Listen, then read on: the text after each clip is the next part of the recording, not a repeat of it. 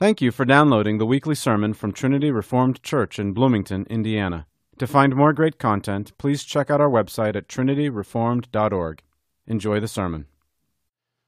Good morning. Welcome, all of you. It's good to be together and to worship the Lord. And this morning, we're in Romans. If you're interested, this is our 69th sermon in Romans. And I thought I'd tell you when it was 70, but now I won't need to because you know the next one will be 70. And we're moving into a different part of Romans. Romans chapter 10 this morning, the first four verses of chapter 10. So let us hear the word of God, which is eternally true. Brethren, my heart's desire and my prayer to God for them is for their salvation. For I testify about them that they have a zeal for God, but not in accordance with knowledge. For not knowing about God's righteousness and seeking to establish their own, they did not subject themselves to the righteousness of God. For Christ is the end of the law for righteousness to everyone who believes. This is the word of the Lord. Thanks be to God. Let us pray. Father God, please remove our desire to justify ourselves with our own righteousness and help us, Father, to look in faith to the righteousness of Jesus Christ. Humble us, Father. Now may the words of my mouth and the meditation of every heart here be acceptable in your sight, you who are our strength and our Redeemer. We pray in Jesus' name. Amen. So if you noticed as we read our text, the word them, they and them, kept cropping up, and it causes us to say, who is he referring to? Brethren, my heart's desire and my prayer to God for them is for their, although there is not in the original Greek. That's why it's in italics. It's supplied. And then he says, for I testify about them. Well, the them is his fellow Jews. Okay?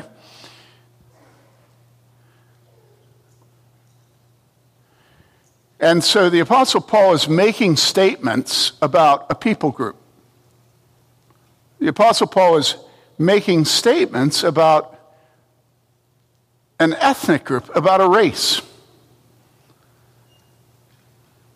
And he's defending himself against charges that he's a man-hater, all right, that he's a misanthrope, that he is angry and wishes ill on the Jews. Now, why would he be accused of having ill will towards the Jews? Well, not because he had read Martin Luther. All right, and that's funny because, everybody today says that anti-Semitism exists because the church has always been anti-Semitic. Well, no, it hasn't. And the Apostle Paul makes that very clear here. He's not anti-Semitic. What he's saying is that I am very concerned for the salvation of my people, the Jews. Now, if you hear him saying that here, from the very beginning, he says, my heart's desire, my prayer to God for them is for their salvation. What he's saying is, I love these Jews. I love the Israelites. I love my people. I have a heart desire for their salvation. As a matter of fact, my heart's desire towards them is for their salvation. And this is him claiming that he loves them. Okay? But the Jews would say that any attempt to lead them to Jesus is what? It's genocide. That's what a rabbi's son said to me on the airplane as we flew together. We got talking about Jesus, and, he said, look, to evangelize a Jew is to destroy his Jewishness. If you evangelize Jews and they become Christians, they're not Jews anymore. You've destroyed their race. You've destroyed their identity. And of course, there's truth to this in that Israel does not allow Jews who have converted to Christianity to have the right of return. All right? And why? Well, as they see it, their Jewishness has been destroyed. Now, that's not original with us post-Holocaust. That's what the Apostle Paul was accused of back right when the church started. Everybody saw that the Jews had said, crucify him, crucify him. And then there was a church begun by him and his disciples. And so if you move from the Jews crying out, crucify him, to worshiping Jesus Christ as Savior and Lord, you had crossed the great divide. Do you see this? Crossed the great divide. And now you were not a Jew. And so anybody promoting Jesus, anybody calling people to put their faith in Jesus, was absolutely rejecting the people of God, the sons of Israel, the Jews. And so the Apostle Paul, all through the book of Romans, he's trying to defend himself against the charge that he's a racist, right? You get this. That he hates Jews. And he says here, brethren, my heart's desire, my prayer to God for them is for their salvation. And what could be a better proof of love for a people than to pray and work for their salvation? Now, here's a little story. When I was in high school, I still do this, but when I was in high school, I emoted. I had emotions, and I told them to my mama. I spent a lot of time in the kitchen telling my mama my emotions. Okay? She put up with me. Well, no, she didn't. So here's the story. I fell in love with this tender young girl named Mary Lee Taylor. All right? And she was yin to my yang. She was perfect because, of course, she was cheerful. And then she read, and so we'd read books together. Oh, and she was cute. Oh! And I just loved her. And so one day I was in the kitchen, and I said to my mother, Mud, that's what we called her. It was our affectionate name, Mud. Hey, Mud, you know what? What, Tim? I love Mary Lee. And my mother looked at me with a look of disgust. And she said, you don't love Mary Lee. You don't even know what love is.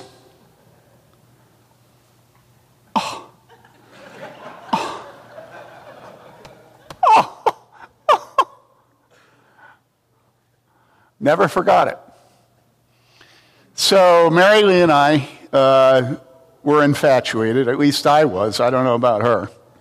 She didn't act like it sometimes, but... And so we began, can I dare say it, dating. Don't worry, it was youth group meetings, right? And the years went by. And then Mary Lee broke it off with me. She was up giving her testimony, speaking at the women's retreat up in Indy yesterday. And she wrote out her testimony, and I never write or speak without her hearing what I'm going to say beforehand.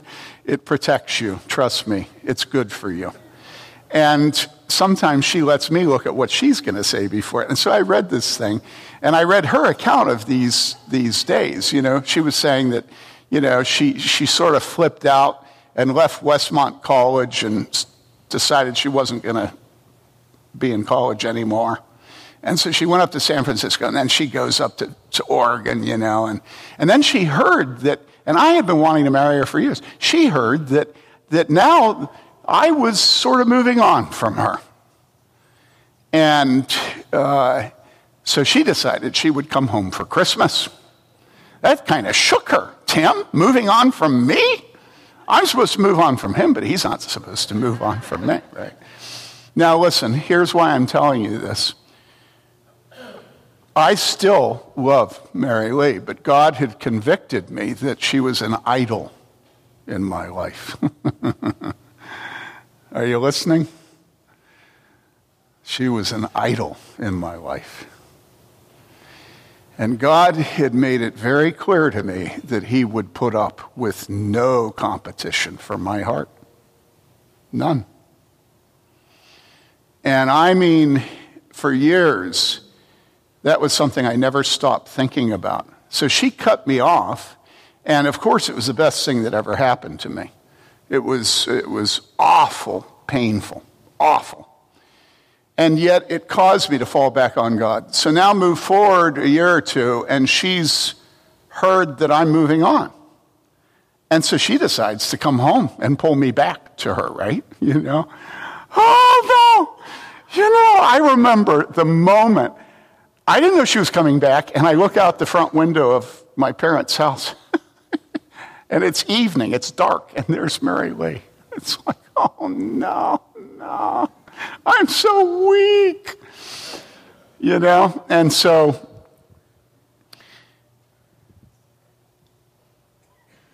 I won't give you the bloody details, but I will tell you that the night came when Mary Lee and I were together outside of the house, and Mary Lee wanted me back. Okay? And all I had to do was say the word. And then I thought to myself, I didn't think about my own idolatry of her. What I thought was, that will not be good for Mary Lee's soul. And I realized that if I wanted Mary Lee to be in heaven, and that's how I thought about it at that moment, all I was thinking about was Mary Lee's soul in eternity. And I realized that if I went back to her, it would destroy Mary Lee's soul. Now, you might say, how did you know that? I don't know. Sometimes God makes things very clear to you. And so guess what? For the first time in my life, I what?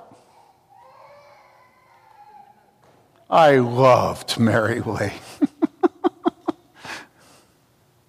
I loved her. And I said no.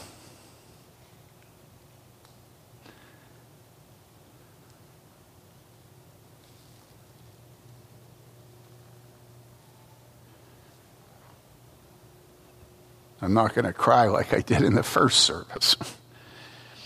And you know, God in his kindness gives the things we love back to us, having destroyed our idolatry. And he gave me Mary Lee. It wasn't for a while.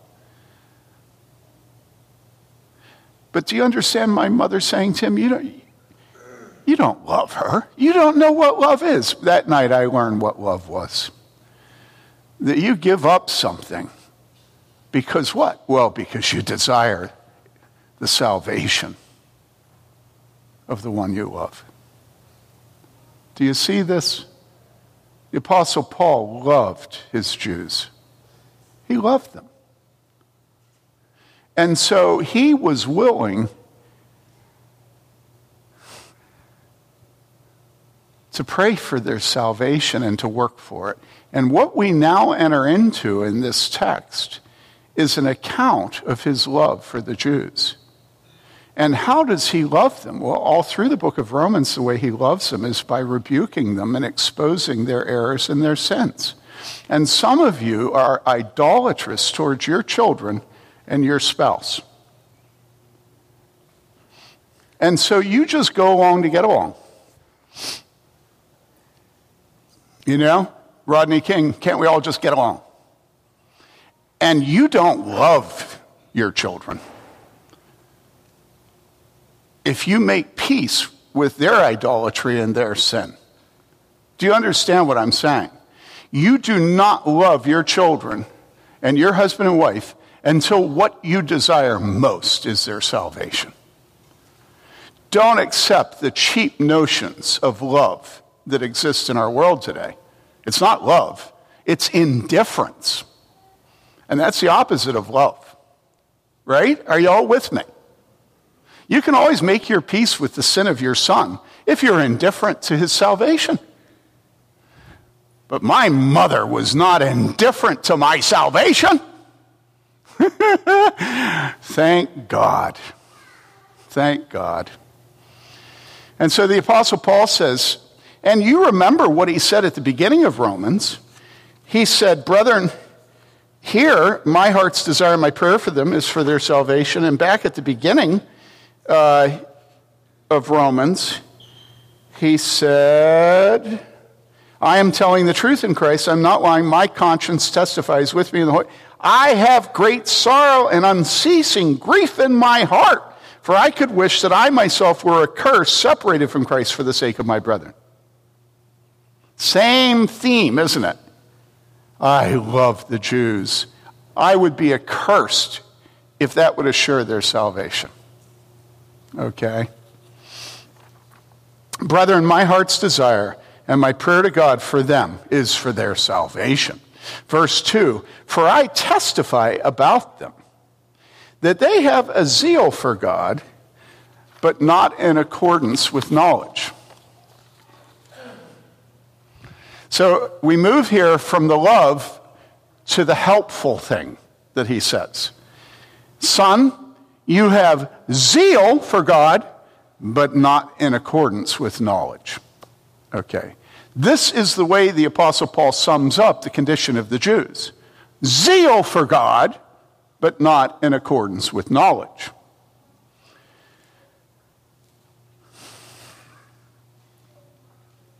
This is the character and the state of the Jews. And you know, the Apostle Paul was a reliable witness because he was a Jew of Jews. He had studied under the most intense Jewish rabbi of the day, Gamaliel. He was, as to keeping the law, he was a Pharisee of Pharisees. Okay?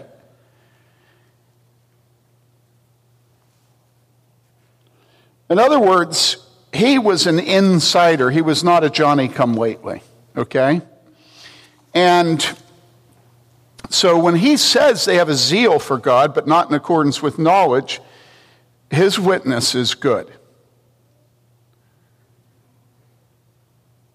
Now, what is zeal? Well, first of all, overwhelmingly, Scripture commends zeal. It's a good thing.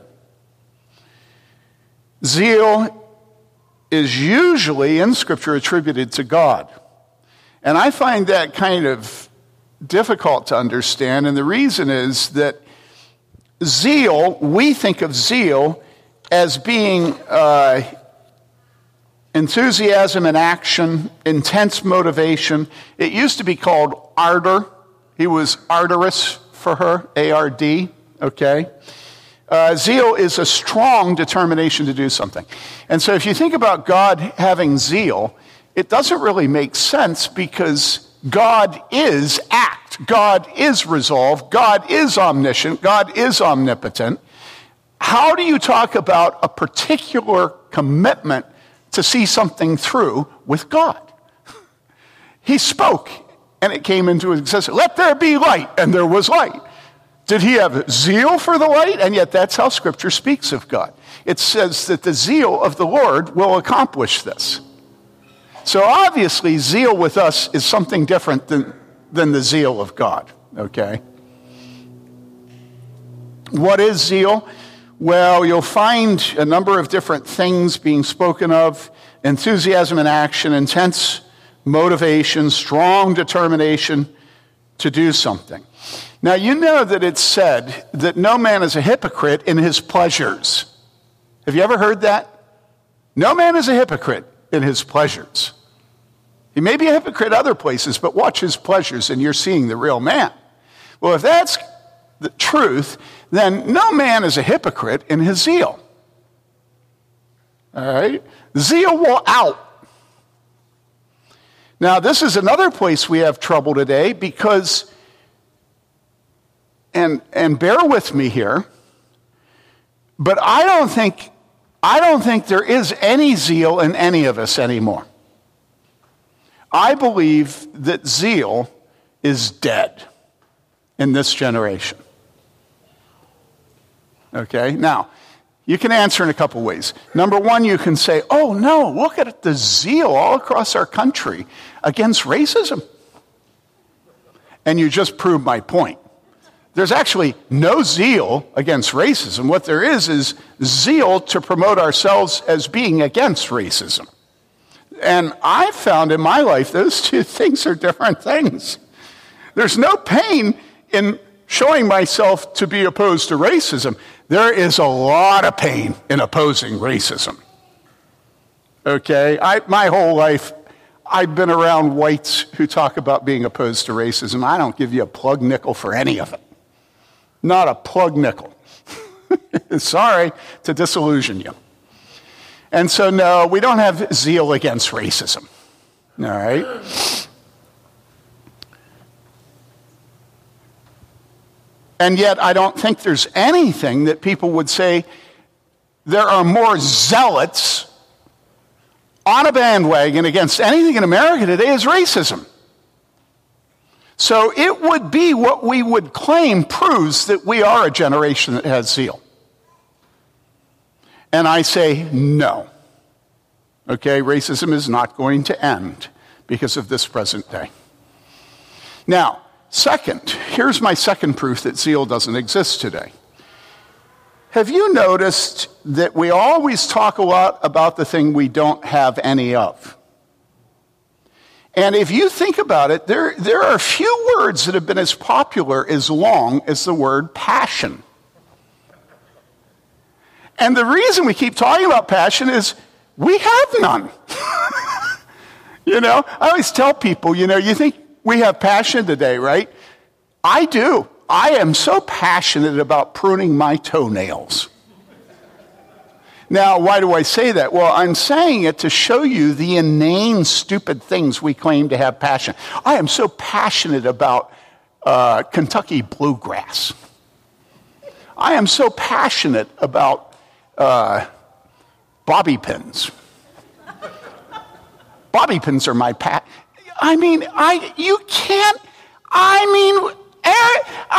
the things people say they're passionate about, it's ridiculous. Why do we talk about passion all the time? It didn't used to be that way. Why do we talk about it? Well, it's aspirational. We have satiated, we have eaten so much that if we take another bite, no matter what the good is, it'll come out our nostrils. We're rich, we're proud, we're fat. We have an American passport, and there's nothing that can excite us.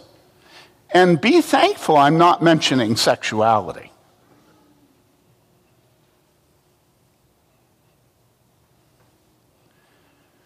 William Golding, the author, said that he did not like a man that had zeal for nothing.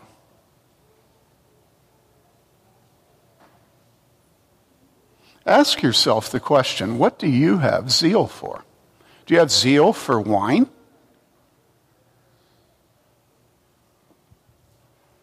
Do you have zeal for naked flesh? What do you have zeal for? Zeal for bread making? Zeal for jewelry? Zeal for Toyotas? Fords? Chevys? Have I hit it yet? Do I need to keep going? Jeeps? Am I okay? All right. How about tractor? You have zeal for tractor? You have zeal for a ZTR? I do. I spent so many years cutting grass, 3 acres every week, all through seminary, there in Massachusetts, with a push mower. And so I never get tired of just taking joy in a riding lawnmower. I mean, it never stops, you know. What do you have zeal for? Do you have zeal? Now be truthful. Do you have zeal for the glory of God? Do you have zeal for the glory of God? Do you have zeal for holiness? Do you have zeal for the church of Jesus Christ, the bride of Christ? Do you know that in all of Scripture, the place that the word zeal pops most out at us is what? It's Jesus cleansing the temple. So we read the prophecy in Psalm 69, "For zeal for your house has consumed me. And the reproaches of those who reproach you have fallen on me." I have a love affair with sons and fathers. I find myself more and more just saying to sons, love your father. I said it to all the Bailey children this morning as they left church. Brian Bailey needs to be loved by his children. You know? And look at this text where it prophesies about Jesus. Did you read it? It says this. It says, "Zeal for your house has consumed me, and the reproaches of those who reproach you have fallen on me." Wouldn't it be a revival if the hearts of the sons were turned to their fathers and the hearts of the fathers were turned to their sons? And then the reproach that is lifted up against God the Father Almighty would rest on the Son, and he would own it. Wouldn't it be a wonderful day if today every single person began to honor their fathers? And you say, well, we don't have any honorable fathers. Jesus owned the reproach that was lifted up against his Father. And when did he do it? He did it his whole life. But specifically, explicitly, when he went in and flipped the tables and sent the money rolling and used a whip on the men in the temple, stealing. The Bible says that the disciples remembered that it had been said of the Messiah that zeal for his Father's house would consume him. Remember what he said? My Father's house is to be a house of prayer for all nations. And the word zeal jumps out at you, doesn't it? Zeal for his Father's house. Do you know that in the church today there is no zeal for God's house? None. And you say, oh, how can you say that?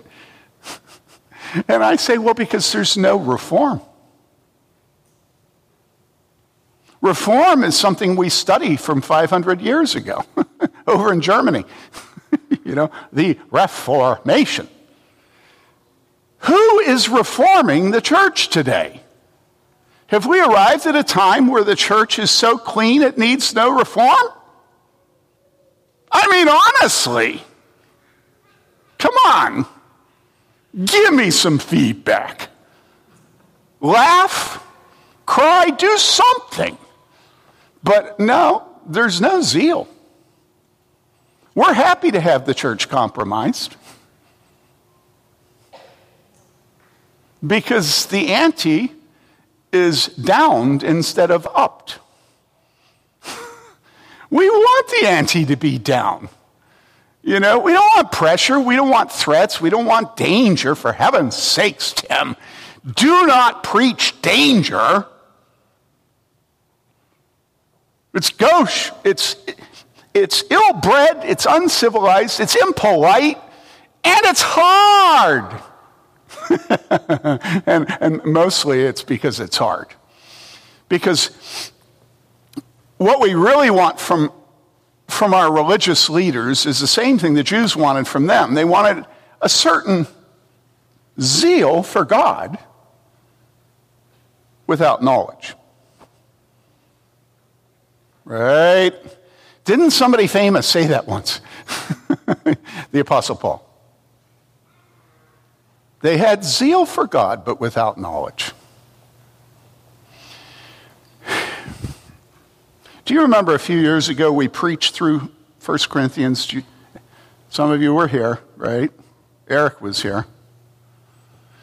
And do you remember how I talked again and again and again about the foolishness of the wisdom of man? Do you remember that? And I just went on and on in a university community where people study, people have professors, people have educational degrees. And the Apostle Paul is relentless in saying that man's wisdom is foolishness to God. And living in Bloomington, you feel so much the pull of the university for us to honor knowledge, right? For us to honor wisdom, for us to think that knowledge and wisdom are degrees. And so I preached again and again and again, do not get sucked into educationalism, right? You remember this. And so we can almost feel pious in this church, having gone through Corinthians, in looking down on knowledge, right? But would you please notice that the Apostle Paul says the problem with the Jews is not that they didn't have zeal for God, they did, but that zeal was not led and infused by knowledge. In other words, know-nothingism, KNOW-NOTHINGISM, know-nothingism is not spiritual.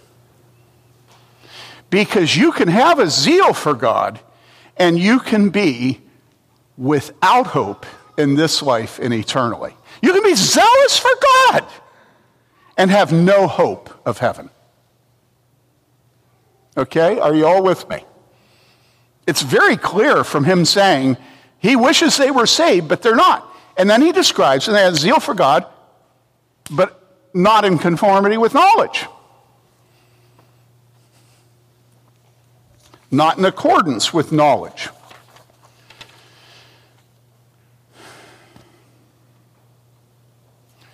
And so what is needed in terms of knowledge? Well, let me read to you how the Apostle Paul describes himself before he had knowledge. And here's how he describes himself in Philippians 3. If anyone else has a mind to put confidence in the flesh, I far more. Circumcised the 8th day of the nation of Israel, he's a Jew, of the tribe of Benjamin, a Hebrew of Hebrews, as to the law, a Pharisee, as to zeal, a persecutor of the church. As to the righteousness which is in the law, found blameless. And so this is the Apostle Paul. He is so zealous for God and for the glory of God that he persecuted the church of Jesus Christ. All right. But then we read in Acts 9, beginning with verse 1, now Saul, Paul, still breathing threats and murder against the disciples of the Lord, in other words, against the church, went to the high priest and asked for letters from him to the synagogues at Damascus, so that if he found, the Apostle Paul found, any belonging to the way, that's what they called the Christian faith at that time, the church, the way, okay, both men and women, he might bring them bound in chains to Jerusalem.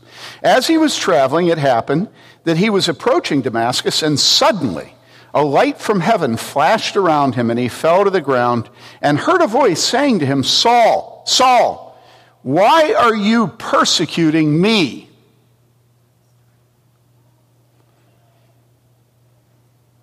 And he said, who are you, Lord? And he said, I am Jesus, whom you are persecuting. And so there on the road to Damascus, God, in Jesus Christ, stopped Paul in his tracks. Remember, he blinded him. And he showed the Apostle Paul that his zeal for God was not according to knowledge, because the Apostle Paul never thought that he was persecuting God. Who are you, Lord? And so what happened? Well, the Apostle Paul became knowledgeable. And from that day on, he considered rubbish that list of good traits and accomplishments that we just read in Philippians. Being a Pharisee, being a Hebrew, a student of Gamaliel, righteous by the law. He counted it dung. For what? Well, so that he could know Jesus Christ and the righteousness of God. In other words, on that day, the Apostle Paul realized that all his righteousness was as filthy rags. And it had caused him, his pursuit of righteousness had caused him to be an enemy of God and to persecute the people of God. And in persecuting the people of God, to persecute God himself. And so he turned from his righteousness to the righteousness of God. That was the knowledge missing to the Jews, was God's righteousness, okay? All right, okay?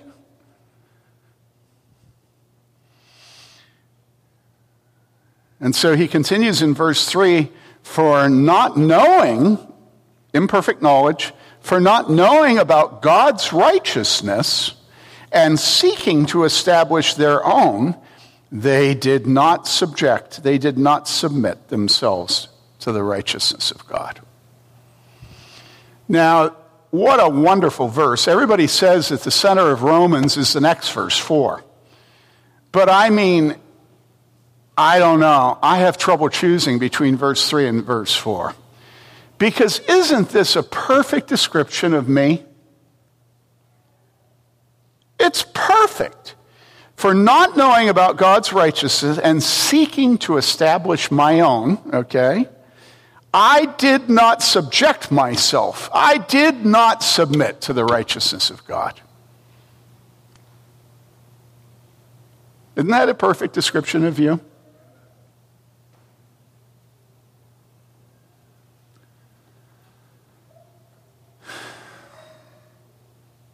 What is this righteousness of God that's being spoken about here? Now, there are a lot of arguments about it. If you open commentaries, I mean, the ink that's spilled or the digital waves, if you read it online, over what is God's righteousness? You know, what is he talking about here, God's righteousness? And so what they'll do is they'll try to make you choose between various options. Okay? And you know that when we use language, many words have several meanings from which you have to choose, right? Fly. I'll fly away, oh, bro. I'll fly away. When this, I'll fly away. And so I was on Craigslist last night, and there was a pig with wings over a bell that you could hang in your yard. And I mean, I almost bit. I just loved it, a big pig with wings. But then there was this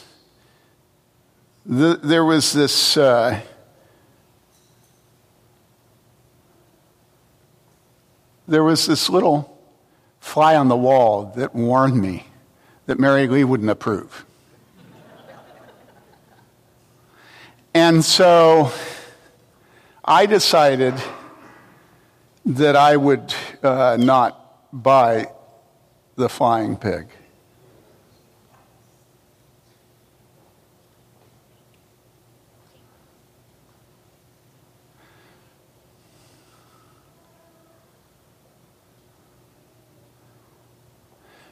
The righteousness of God.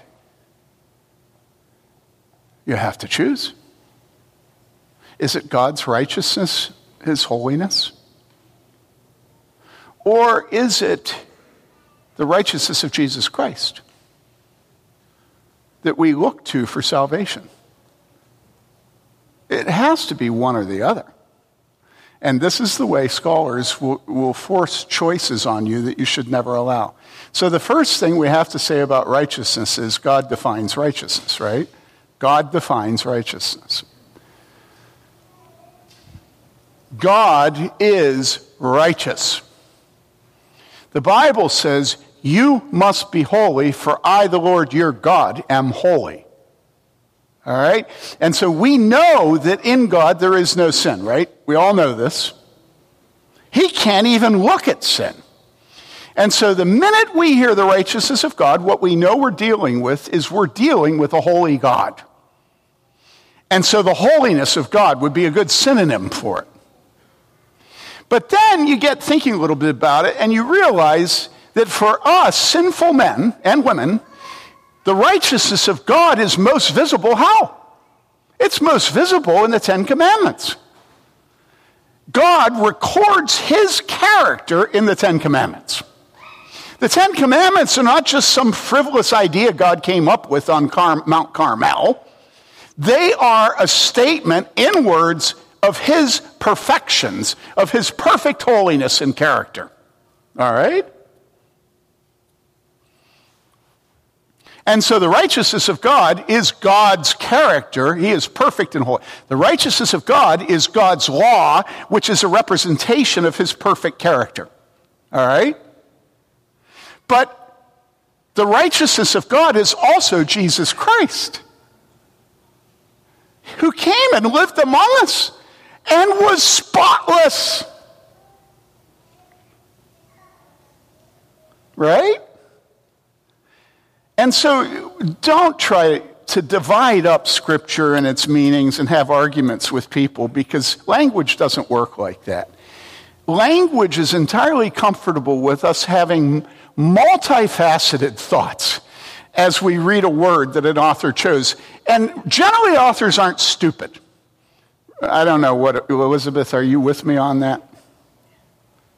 Editors, though, are even smarter. She works as a freelance editor, okay. But I mean, authors aren't stupid. They know when they use words. The Apostle Paul, ding dong, he probably knew that people would say, now, what righteousness is he talking about here? And so here's what the Apostle Paul writes. He says, for not knowing about God's righteousness, but he keeps on going. He says, and seeking to establish their own. So this means that whatever he meant by God's righteousness is in conflict with our establishing our own righteousness. You see that? Not but okay, this is in opposition to this. And so apparently we cannot give ourselves and have faith in the righteousness of God if we're trying to establish our own righteousness.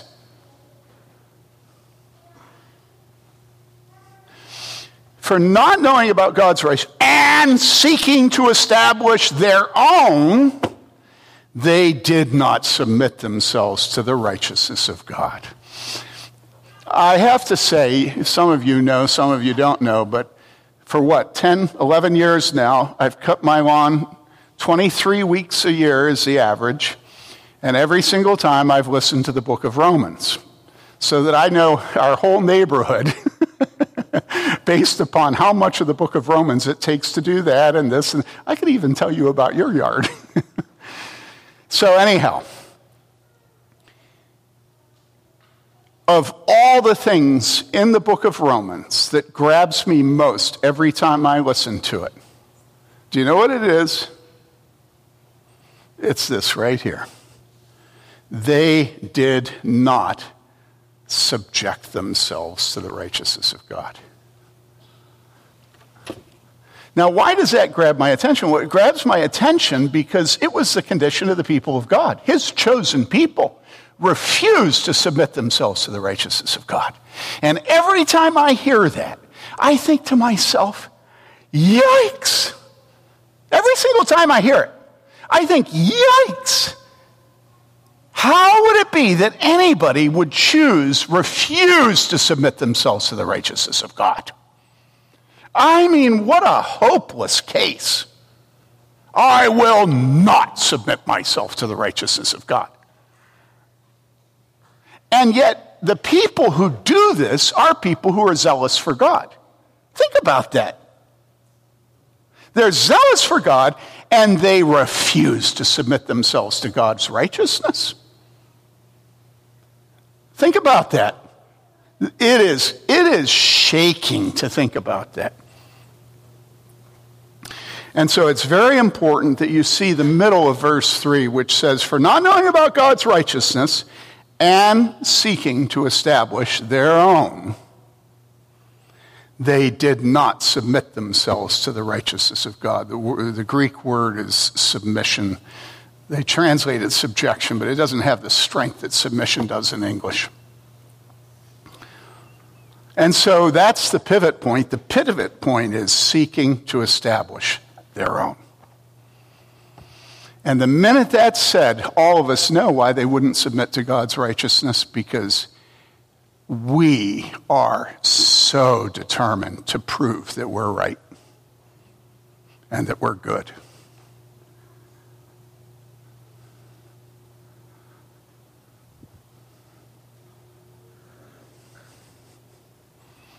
And listen, brothers and sisters, if you are determined to prove you're good, there is no hope for you eternally.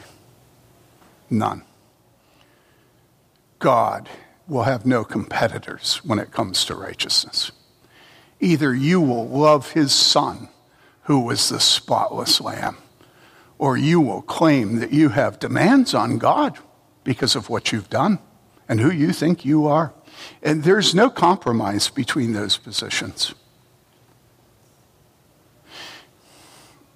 In the first service, I talked to Amos Ewer. So who should I talk to today? Well,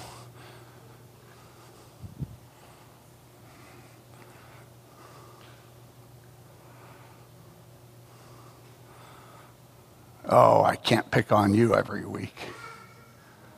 So who do you want me to pick on?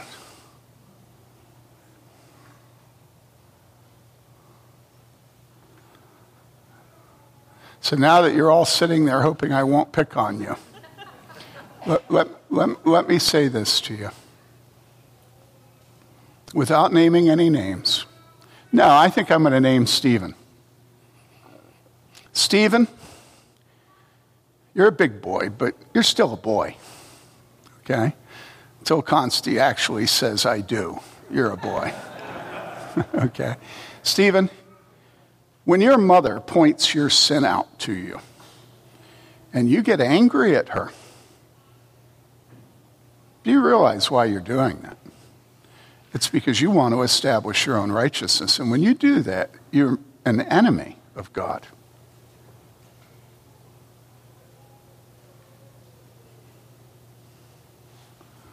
All of you who are children, think of how you arch your neck when your parents rebuke you. Why do you do that? Well, you want to establish your own righteousness. You do not want to have to live by faith. Do you understand that? Because faith has as its object not your own goodness, but the goodness of God. And once you decide that you have no goodness in you to present to God, then God is your glory, and you don't try to cling so desperately to your own self-righteousness. This is the reason I'm so concerned about conservative Reformed churches today. We are so determined to show other people how righteous we are. And that has nothing of faith in the righteousness of God. Nothing. Nothing. And so we hire preachers to scratch our ears. And so what do? They flatter us. They make us think that we're good. And that's absolutely the opposite of what the Apostle Paul is saying in this text. We're trying to establish our own righteousness, and so we will not submit ourselves to the righteousness of God. Now, how do we do that? Well, we do that by tearing God down.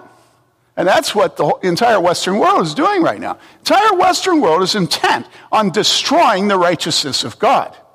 And you say, well, how are they doing that? Because they're destroying the law of God.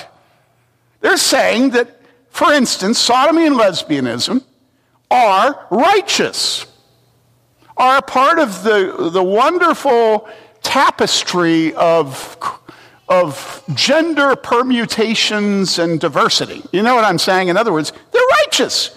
And so affirm it. But God says that same-sex intimacy is an abomination. Quote, abomination, unquote, okay?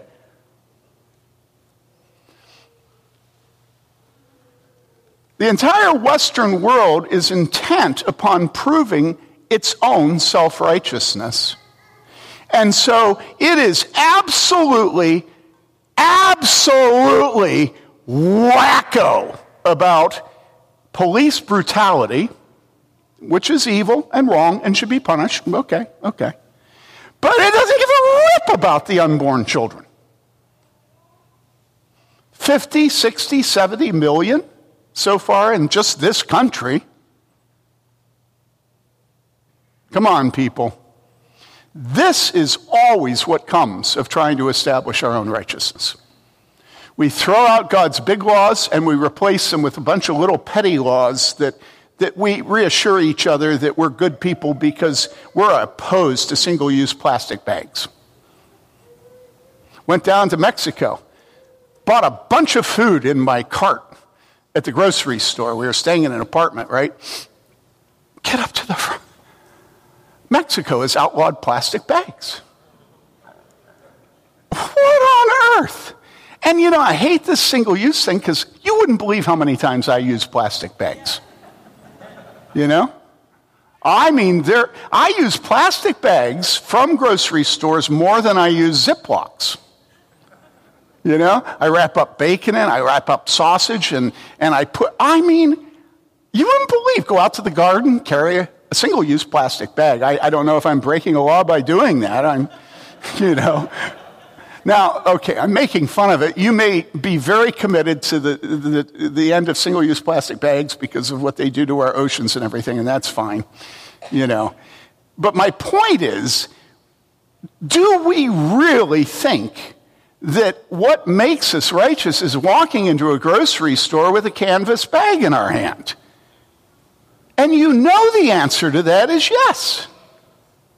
And yet God has said he hates bloodshed. And we just blithely drive past Planned Parenthood. It just don't matter. I'm not the one that's having an abortion. And it's like, what world do you live in? Do I live in? It's insane. The older you get, the more tired you get. You know, because you're supposed to act as if people have principles. They have zeal. They have passion. They have righteousness. It's like you go, no, I don't, you don't. And so what people are doing today is they're tearing down the law of God, which is true righteousness. Okay? They're pulling God down to their level. They're acting as if what they think is good is what God thinks is good. But that's not enough. Then they go over to themselves and they act as if they're much more capable of righteousness than they actually are. So it's not enough to pull God down to our level. We have to lift our level up in order to fool ourselves into thinking that we are moral, that we are righteous, that we are godly. The Bible says that every one of us is not righteous. Is unrighteous? Not one. The Bible says that our righteousness is as filthy rags to God. The Bible says that all of us are dead in our trespasses and sins. And I live in Monty Python, okay? I just have this image as I'm preparing to preach on this text. I ain't dead yet. I'm not dead yet. You know, his arms are cut off, his legs are cut. I'm not dead yet. And that's us. We don't need God. When we need him, we'll call on him. Until then, we carry our canvas bags into the grocery store. Our mother rebukes us, and we're furious. How dare she treat me as if I have failings?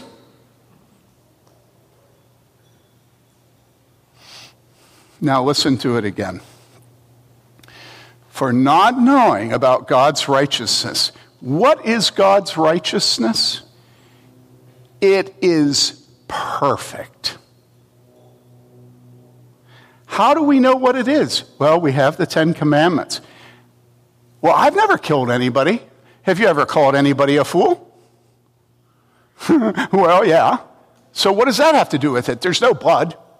Well, did you remember what Jesus did on the Sermon on the Mount? He opened up the meaning of the Ten Commandments. And he said, you have heard it said that you shall not murder. But I say to you, what? Well, among other things, that any man that calls a man a fool is a murderer. You say, oh, okay. But that was kind of weird. I say, okay, you have heard that it said that you shall not commit adultery, but I say to you that any man that looks with a woman with lust in his eye has committed adultery. Oh,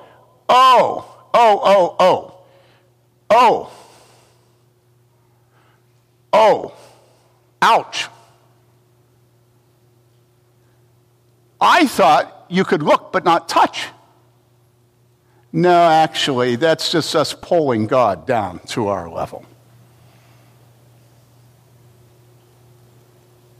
That's what you do when you try to establish your own righteousness. You cannot. You cannot. And so you just dispense with the big rules and turn them into little rules and then assure yourself that you're just fine. But you're not. You're not fine. For not knowing about God's righteousness and seeking to establish their own, they did not subject themselves to the righteousness of God.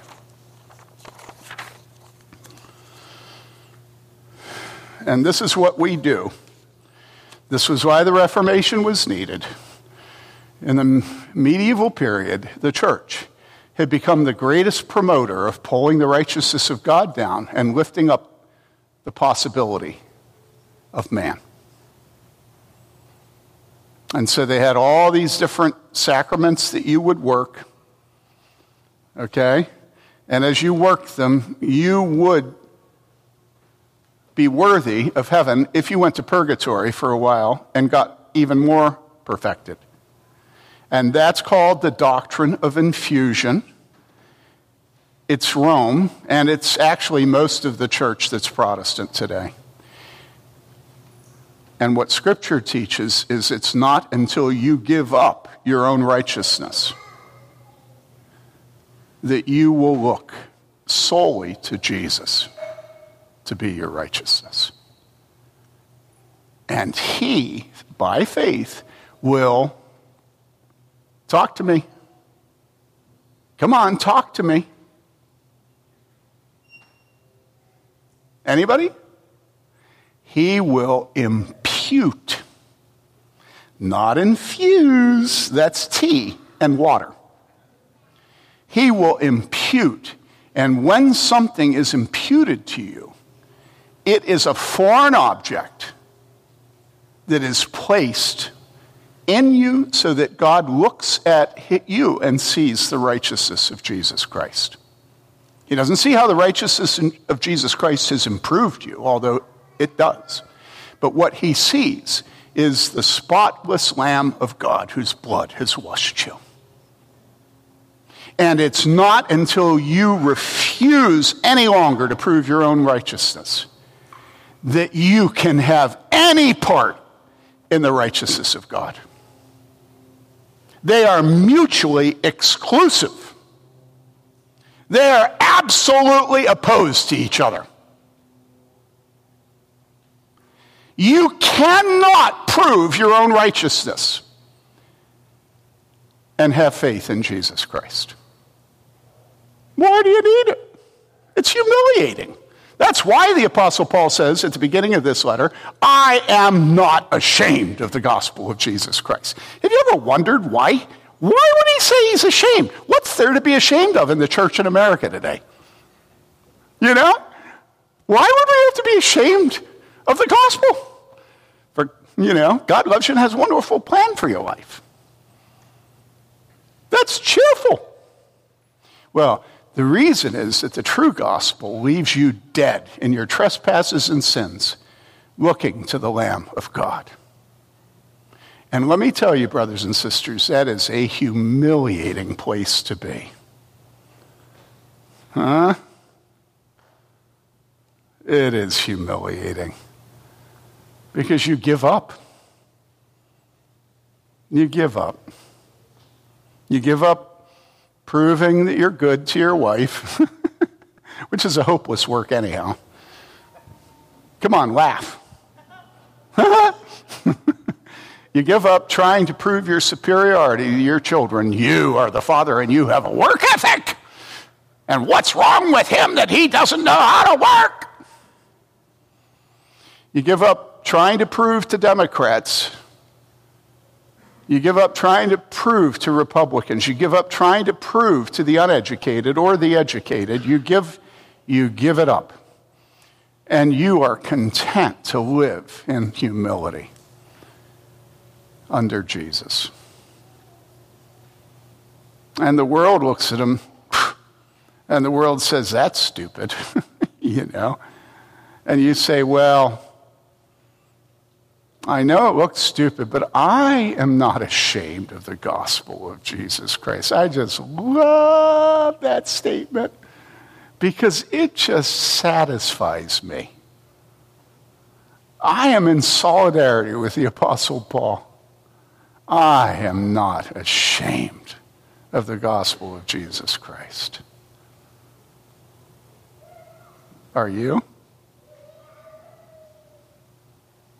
Are you ashamed of Jesus?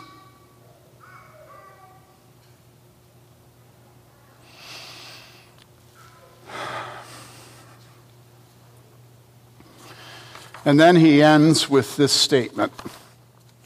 For Christ is the end of the law for righteousness to everyone who believes. When you believe in Jesus, the law is over. Now, does that mean that the law has no application? No. The law still reflects the character of God. But you don't hope in it anymore because you know it's hopeless. Jesus is the only spotless lamb. Okay? And so listen, give yourself to Jesus. Give yourself to Jesus. Give yourself to Jesus. Stop trying to prove your own righteousness. You're not good. You can't be good. That's the nature of the law. It's your schoolmaster to Jesus. It leaves you despairing. And that's not something to be depressed about. That's something to be hopeful about. Oh, finally, I'm despairing. And so I can give it up and love Jesus and have faith in his righteousness. And guess what? You won't be surprised to know that that will please his Father. You know? God the Father will be honored when you are clothed in the righteousness of his precious Son. Because that Son worked hard doing the work his Father sent him to do.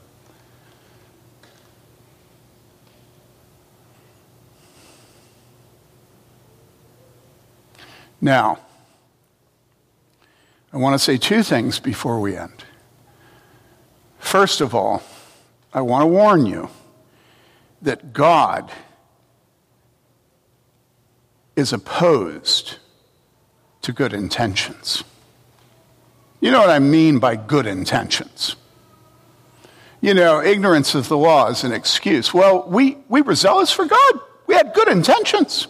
You know what I'm saying? And because we don't have knowledge, that shouldn't nullify our good intentions. We're zealous for God. Now think about this.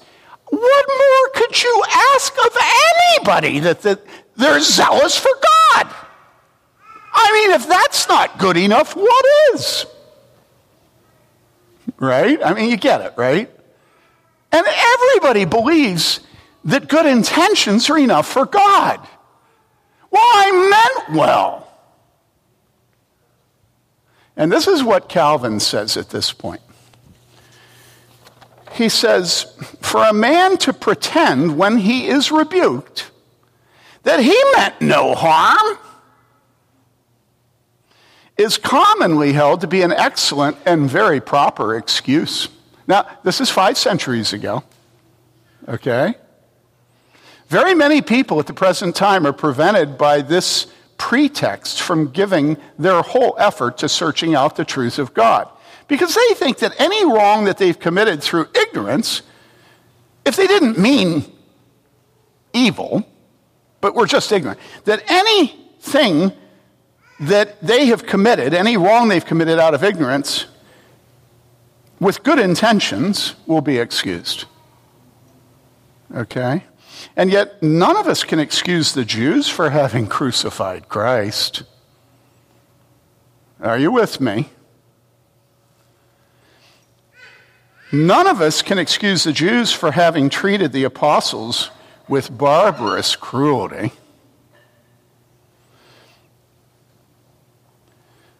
With attempting to destroy and extinguish the gospel of Jesus Christ. We're not excusing them for that. Although they had the same defense that we have. They did it out of zeal for God. They had good intentions. And then he ends by saying this. He says, if we seek God from the heart, let us follow the way by which alone we have access to him.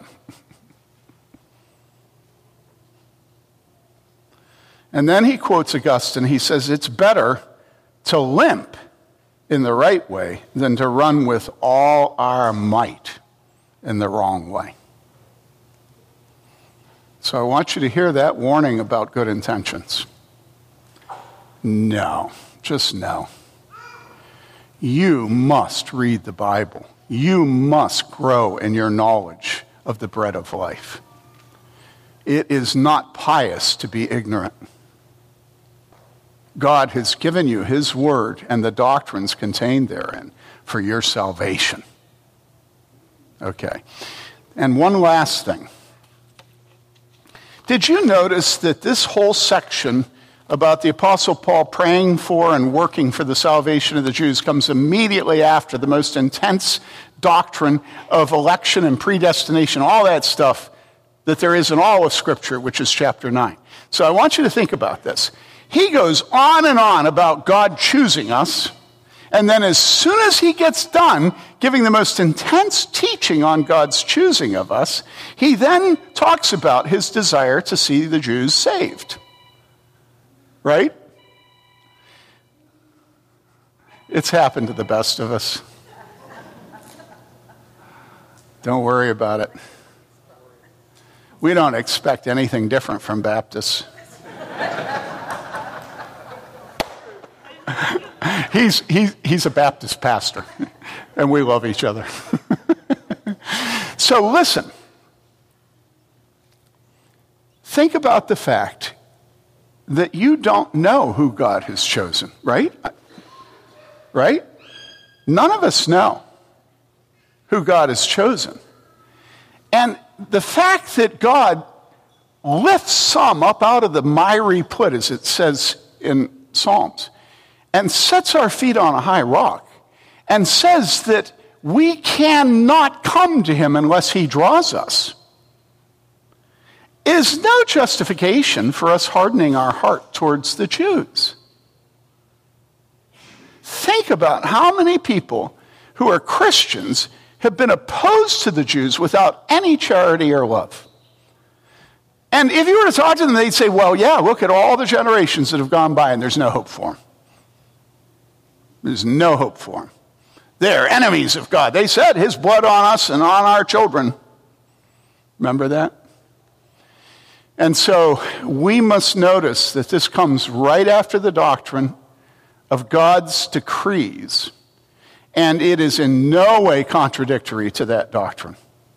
You and I are to give ourselves to the most hopeless cases, without reservation, knowing that God loves the great reversal. He loves to make his own glory evident by choosing somebody like Tim.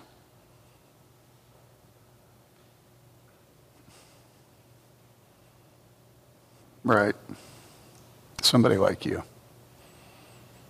So give glory to God and love the lost. Father, we pray now as we come to the Lord's table that those here who have been putting their faith in themselves will put their faith in the blood of Jesus, your Son, and that we will be hopeless about our own righteousness, trusting only in the righteousness of God in Jesus Christ. We pray in his name. Amen.